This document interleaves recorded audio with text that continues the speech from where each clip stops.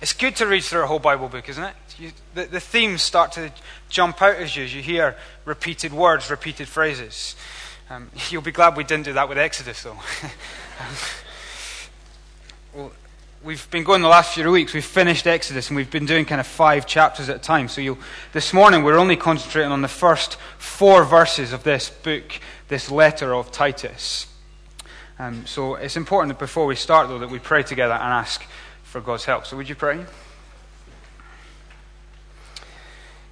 Gracious Father in heaven, Paul writes here with the authority of an apostle and the humility of a servant. Grant to us, please, an awareness of that authority, that we would sit under your word, not over it, and grant us an attitude of humility, that we would listen and that we would obey. And we ask this in the precious name of Christ Jesus, our Savior. Amen.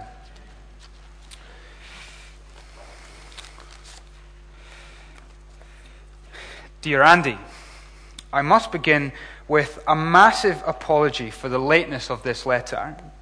A combination of events and a general lack of organization has led to this letter being inexcusably late. Once again, I am very sorry. I can only hope to make it up to you by writing a girly long letter in response. I wonder if you're one of these types of people who likes to read other people's mail. That was a letter written to me by a guy I read the Bible to one-to-one in London. And no doubt there are some of you who would be fascinated to know, what on earth would a guy write to another guy in a girly long letter? For some of us, it can be very intriguing to read other people's mail. I've just moved into a flat, and you know when you move in, you sometimes get the mail from the previous occupant of the house or flat. So I got home this week, I came through the door and there was a letter on the mat, and so excited was I that I just tore in without noticing the name on the front of the letter. And here was the previous owner, being invited to appear on the next series of the Beech Grove Garden. So look out for me. No. But much of the time when you receive other people's mail, it can be wildly irrelevant and brutally boring because it's got nothing to do with you. So as this morning we go into this Bible book called Titus, we're reading someone else's mail. And it's a very personal letter between Paul to a friend, Titus. Do you see their intimacy in verse 4? To Titus, my true son, Paul writes. So here is Titus. Maybe he became a Christian through Paul, and he is now becoming this mentoring relationship with Paul. Paul, an older, more experienced believer, gets alongside this younger Christian, and he encourages him, he nurtures him, he is teaching him. So in verse 4, it's described as a father and son relationship. So there is a difference in age and in stage, but you see there's a commonality. They share a common faith. They are saved by the same gospel. Now let's pause here straight away to knock out some application. We're trying at Charlotte to develop a culture of these one-to-one mentoring relationships. We would love that all the way throughout the church, wherever you look, there are these relationships of mentoring. So an older, more experienced, mature Christian gets along someone who is just starting out in the faith, or a little bit further behind, and helps them, teaches them, encourages them. We want these Paul-Titus relationships. So maybe you're at the granny-granddad age and stage of life. Well, there are loads of younger couples who are just starting out as mums and dads. Wouldn't it be great to get alongside and to say to them, hey, I've been there, I've done that. Yeah, I failed sometimes, but let me share how I brought my Christians up in the fear and knowledge of the Lord. Or maybe some of you are maybe late 20s, early 30s, and you look down on new freshers, and you can barely remember your freshers week for various reasons. And you see them and you think, I would have loved just a slightly older Christian to get alongside of me and say, okay, here's how you meander your way through your first year at university. Become the mentor. Be the mummy for these people. Who in this church could be your spiritual son or spiritual daughter in the faith? Who could you become this mentor for? Well, anyway, back to Titus. We're reading someone else's mail. But not only is it not to us, it's also ancient. What is the relevance in 2,000-year-old correspondence? Well, although this is a personal letter, I want you also to notice that Paul was expecting the church in Crete to listen in. So look right to the last phrase of the letter. Paul says, "Grace be with you all." Do you see the plural there? He started off to Titus, but he knows the church are going to be eavesdropping in. So Paul is not only writing a personal letter, here's a public letter for the church. And here's where the relevance for us is. As God's apostle addresses us as his church. Now let's just notice, before we go any further, a few things about this church in Crete.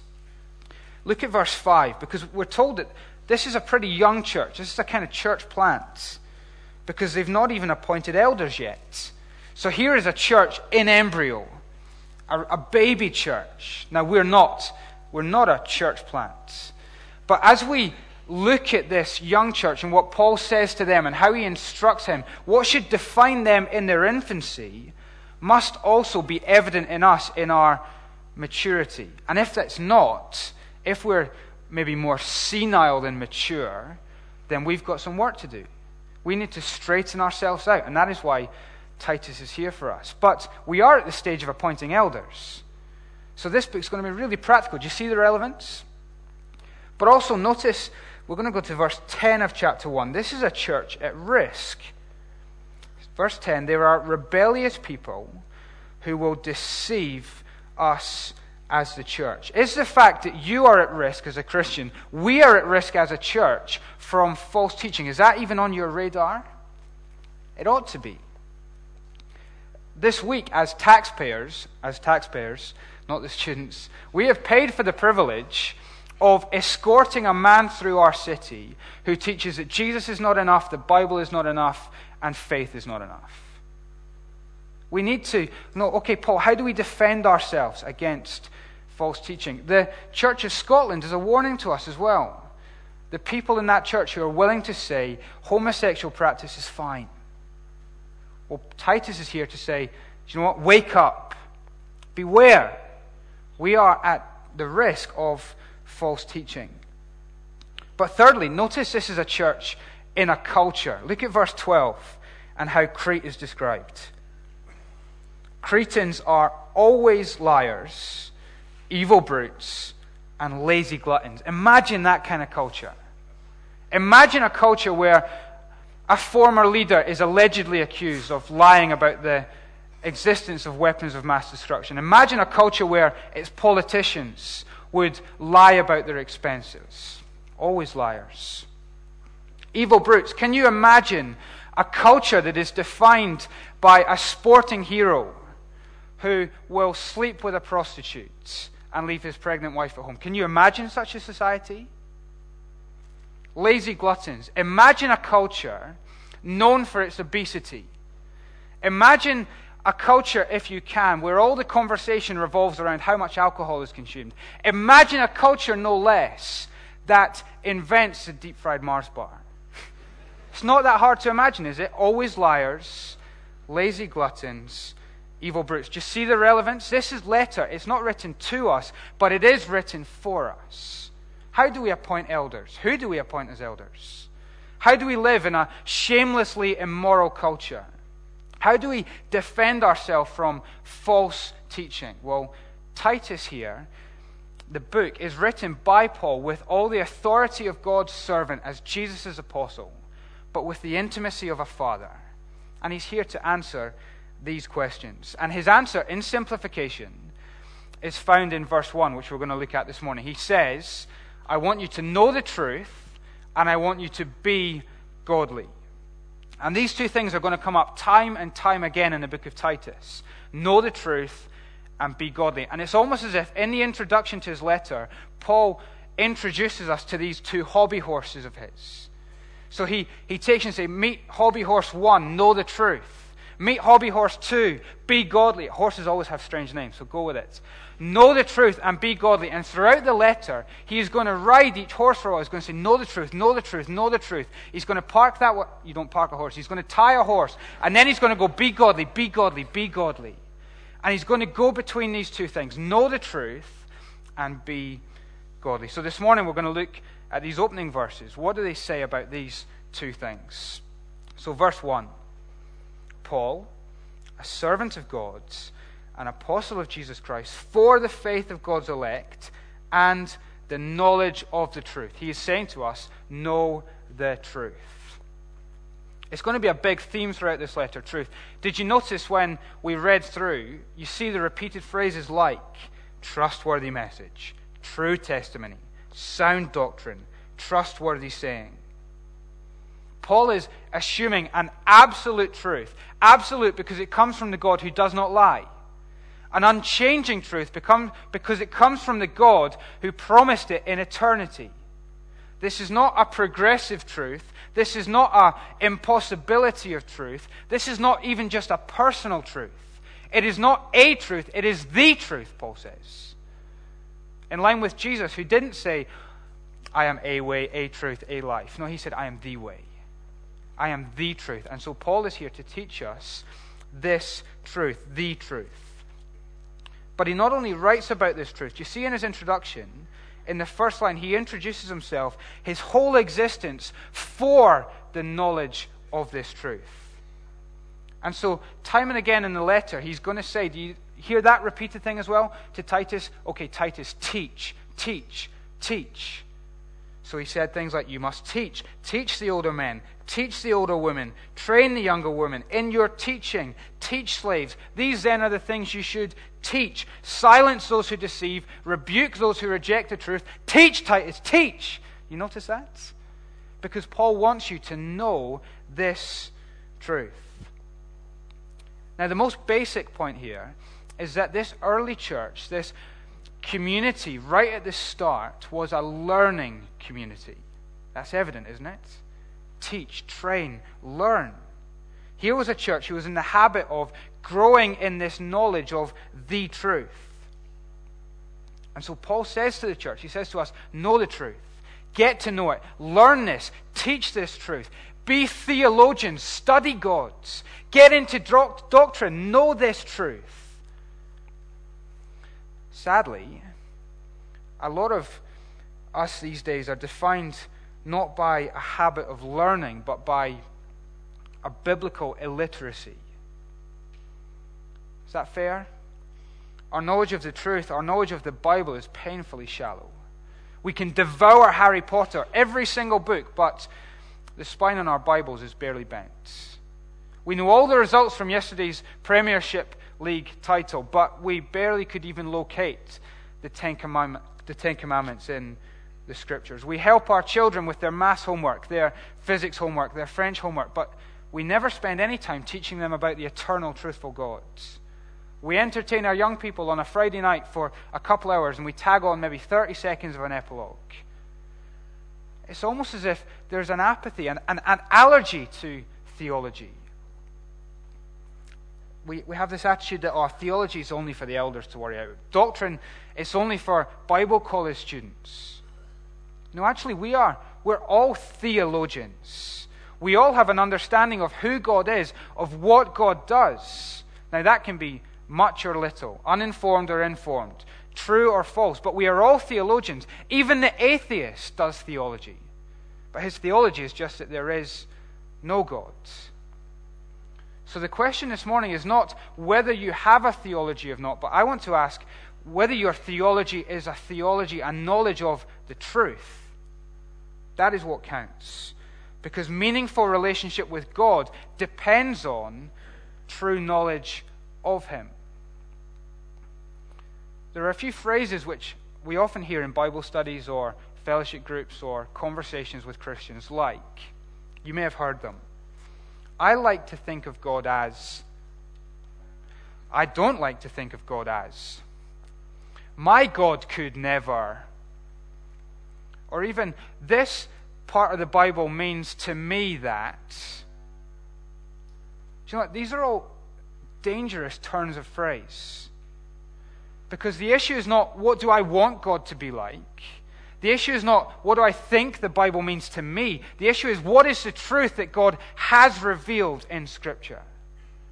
Paul wants you to know the truth, not what you think the truth ought to be. Now, presumably the question is, okay, what is this truth?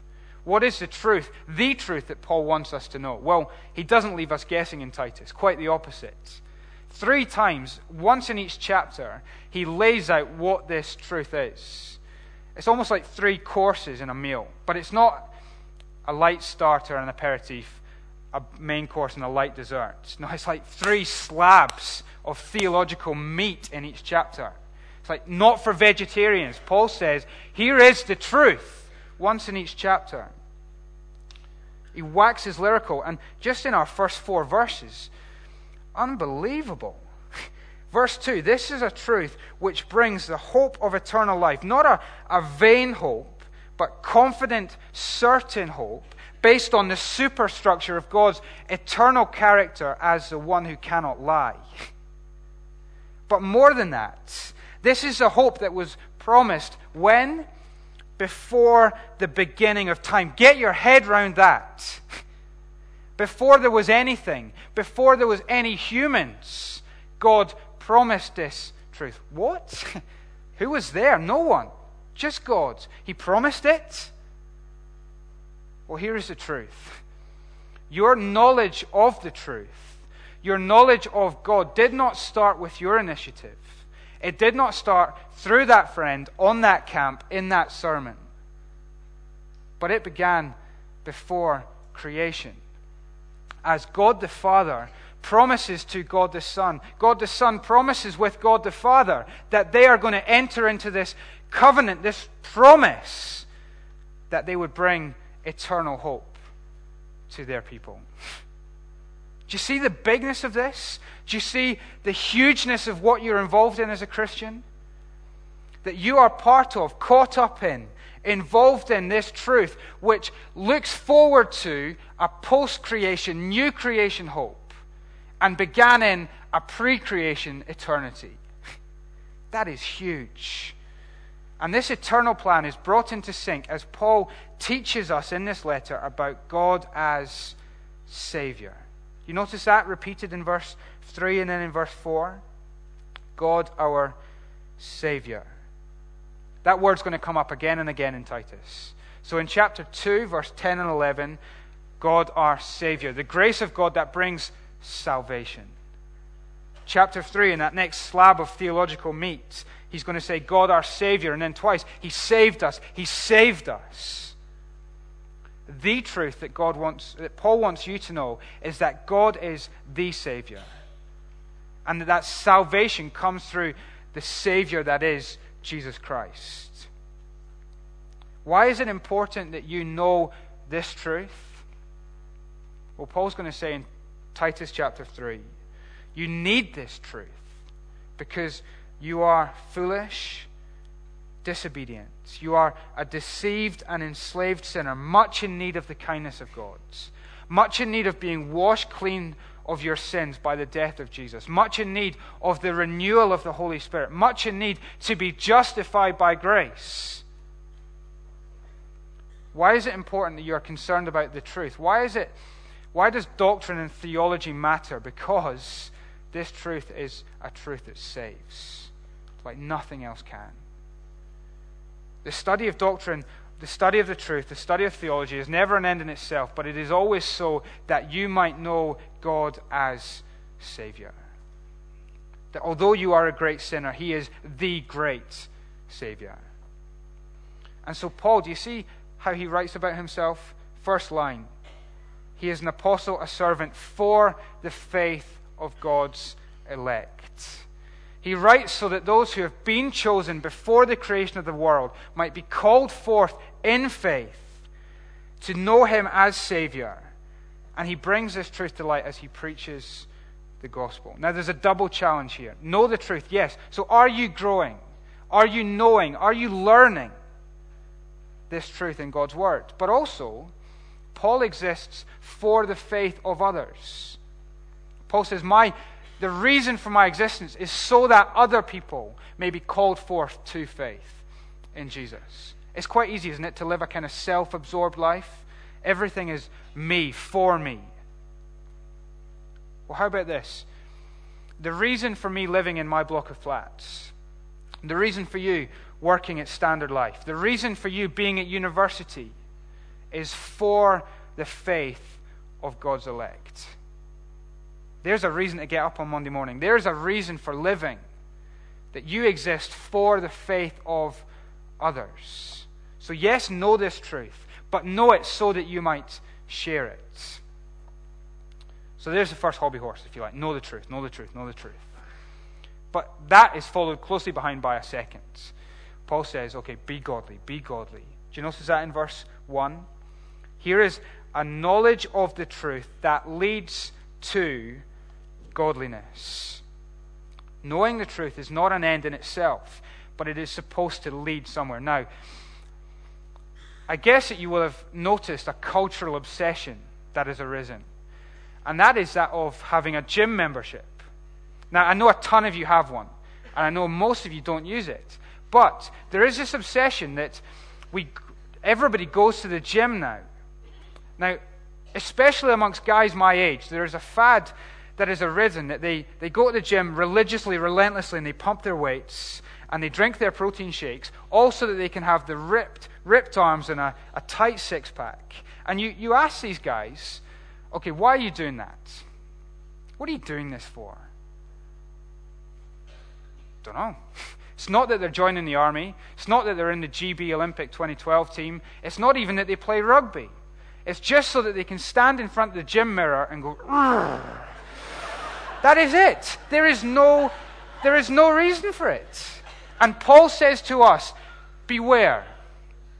Do not know the truth just for the sake of improving your theological six-pack. Don't grow in this knowledge of the truth just to be a theological heavyweight. He says this knowledge of the truth is meant to lead somewhere. For some of us, theology can be that kind of, okay, I'll pump the weights, I'll get the knowledge, I'll get ripped so that I can drop some theological bombs into conversation. I can sound amazing in the Bible study. I can sound intellectual when I pray. And all we're doing is standing in front of others and flexing and going, substitutionary atonement. Just because we think, oh well, I want to get ripped. I want to know this truth. No, Paul says, in all seriousness, this is not a purposeless exercise. Do you see, this leads to godliness. So what is this godliness? How do we define that? Well, using Paul's language of Titus, godliness is the right behavior that flows from a right belief. It is the complete devotion that flows from sound doctrine. Let me say that again. It is the right behavior that comes from a right belief. It is the complete devotion that comes from sound doctrine. What you know has a direct bearing on how you then live. And Paul will say in this letter, the opposite is true. Wrong belief will always lead to wrong practice. He will say that wrong doctrine will lead to misguided devotion. Look down to verse 16. Here are these false teachers. They claim to know God, but by their actions they deceive him. Do you see that? What you think you know of God always will lead to the action. They're intimately tied together. And so we need to ensure that we know the truth so that that would lead to a right godliness. I was speaking a while ago now to an elder from another church in Edinburgh. And he said this to me: there's very little someone needs to know to live as a Christian. And he explained that his vision for his church was to scrap Sunday services, get rid of preaching, so that people could just, once they become Christians, just go and live. Just go and be a Christian. You don't need to know much, just go and live.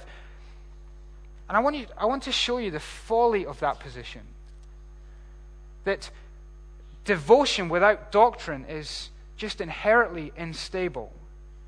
Because it is impossible to live a life of godliness without first knowing the truth that leads to that godliness. This is why Paul has such a high view of preaching. This is why he will say in this letter, teach, Titus, teach. Because if we are to live as Christians, live a life of godliness, we first need to know the truth that leads to that godliness. That is why we treasure preaching, we treasure our Bible studies, we treasure our quiet times, so that we might live this life of right behavior and complete devotion. We are, like the Cretans, surrounded by this culture of always liars, evil brutes, lazy gluttons.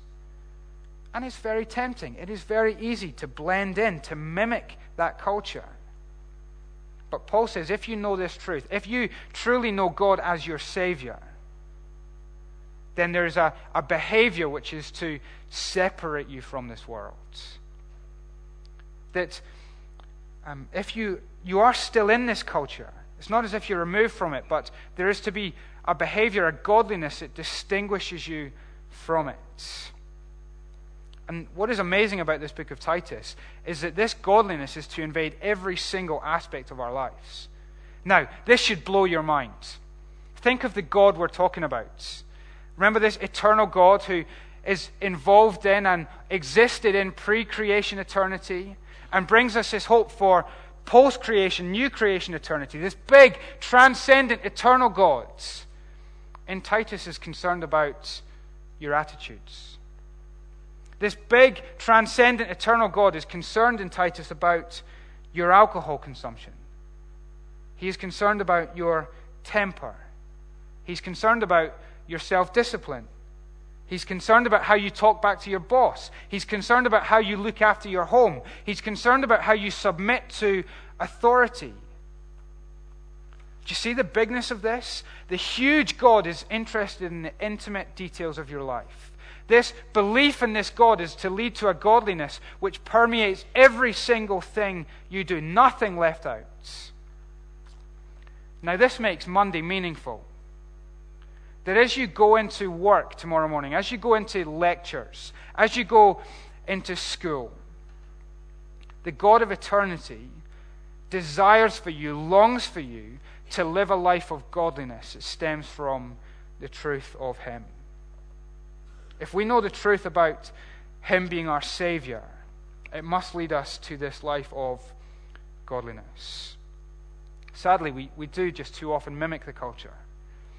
But here's the challenge. If we were to be a fly in the wall in your office tomorrow morning, if we were to be a fly in the wall in your halls of residence, if we were to be a fly in the wall at dinner times in your house, would we be able to pick you out as someone who knows the truth by your godliness, by your behavior, by your devotion to Jesus? See, for years and years, Charlotte Chapel has been this great preaching station. It has been this great, maybe we see it as a theological heavyweight. Paul's challenge for us this morning is, okay, does your godliness match that? Does your devotion to Jesus match that? Or are you just flexing in front of the mirror for no apparent reason? That's why it's important when you do your quiet time, when we have our fellowship groups, when we have our student lunch, that yes, we ask the question, what is the truth that God is telling us in this passage? But that we must leave time for, wrestle in, give ourselves to the application question. What is the godliness that this truth leads to? That's a hard question to ask, but that is the question we must do. Let's think of the students again for a second. Assess your first week at uni. Maybe you've had your freshers week this week. Take a moment of self-assessment. How has your godliness been? How has your devotion to Jesus been? As you've been involved in that culture of Freshers Week, have you been defined as someone who knows the truth and so leads to godliness? I think Paul is describing students when he says lazy gluttons. Is that not your average fresher? Lazy glutton. Doesn't do a lot, but drinks a lot. The challenge is, are we going to be distinguished from that? If you know God as your Savior, if you know Jesus is the one who has washed you clean from your sin, then could we pick you out because of your godliness as one who knows that truth? The challenge for us today is to resolve to say, yes, this week, I'm going to make my Monday meaningful by having the right behavior, the right devotion to my Savior Jesus Christ, because I know this truth as the truth, the way, and it is our life. So Paul says, know the truth, know the truth, know the truth. But that also must come with be godly, be godly, be godly. In YPM, we always talk about Barry Sprott's scissors. Scissors don't work if you've only got one half. You need both. And so remember, Barry's not here this morning. Remember Barry Sprott's scissors. Yes, know the truth, but that must lead to godliness. So here's a comfort to take into Monday morning. Be comforted with the fact that this God of eternity has promised in eternity and has made certain for eternity this hope of God as Savior. There's something to cling to this week. But here's a challenge to take into Monday, to make your Monday meaningful. That this God of grace, this God of eternity, this God of salvation is concerned with the way you live in absolutely everything you do. And he longs for you to have that right behavior that comes from right belief, that complete devotion that comes from sound doctrine. Know the truth. Be godly. Let's pray together.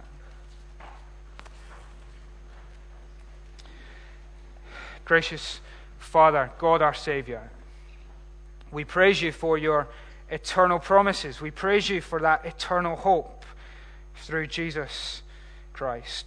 Please forgive us for our indifference to the truth, for our biblical illiteracy.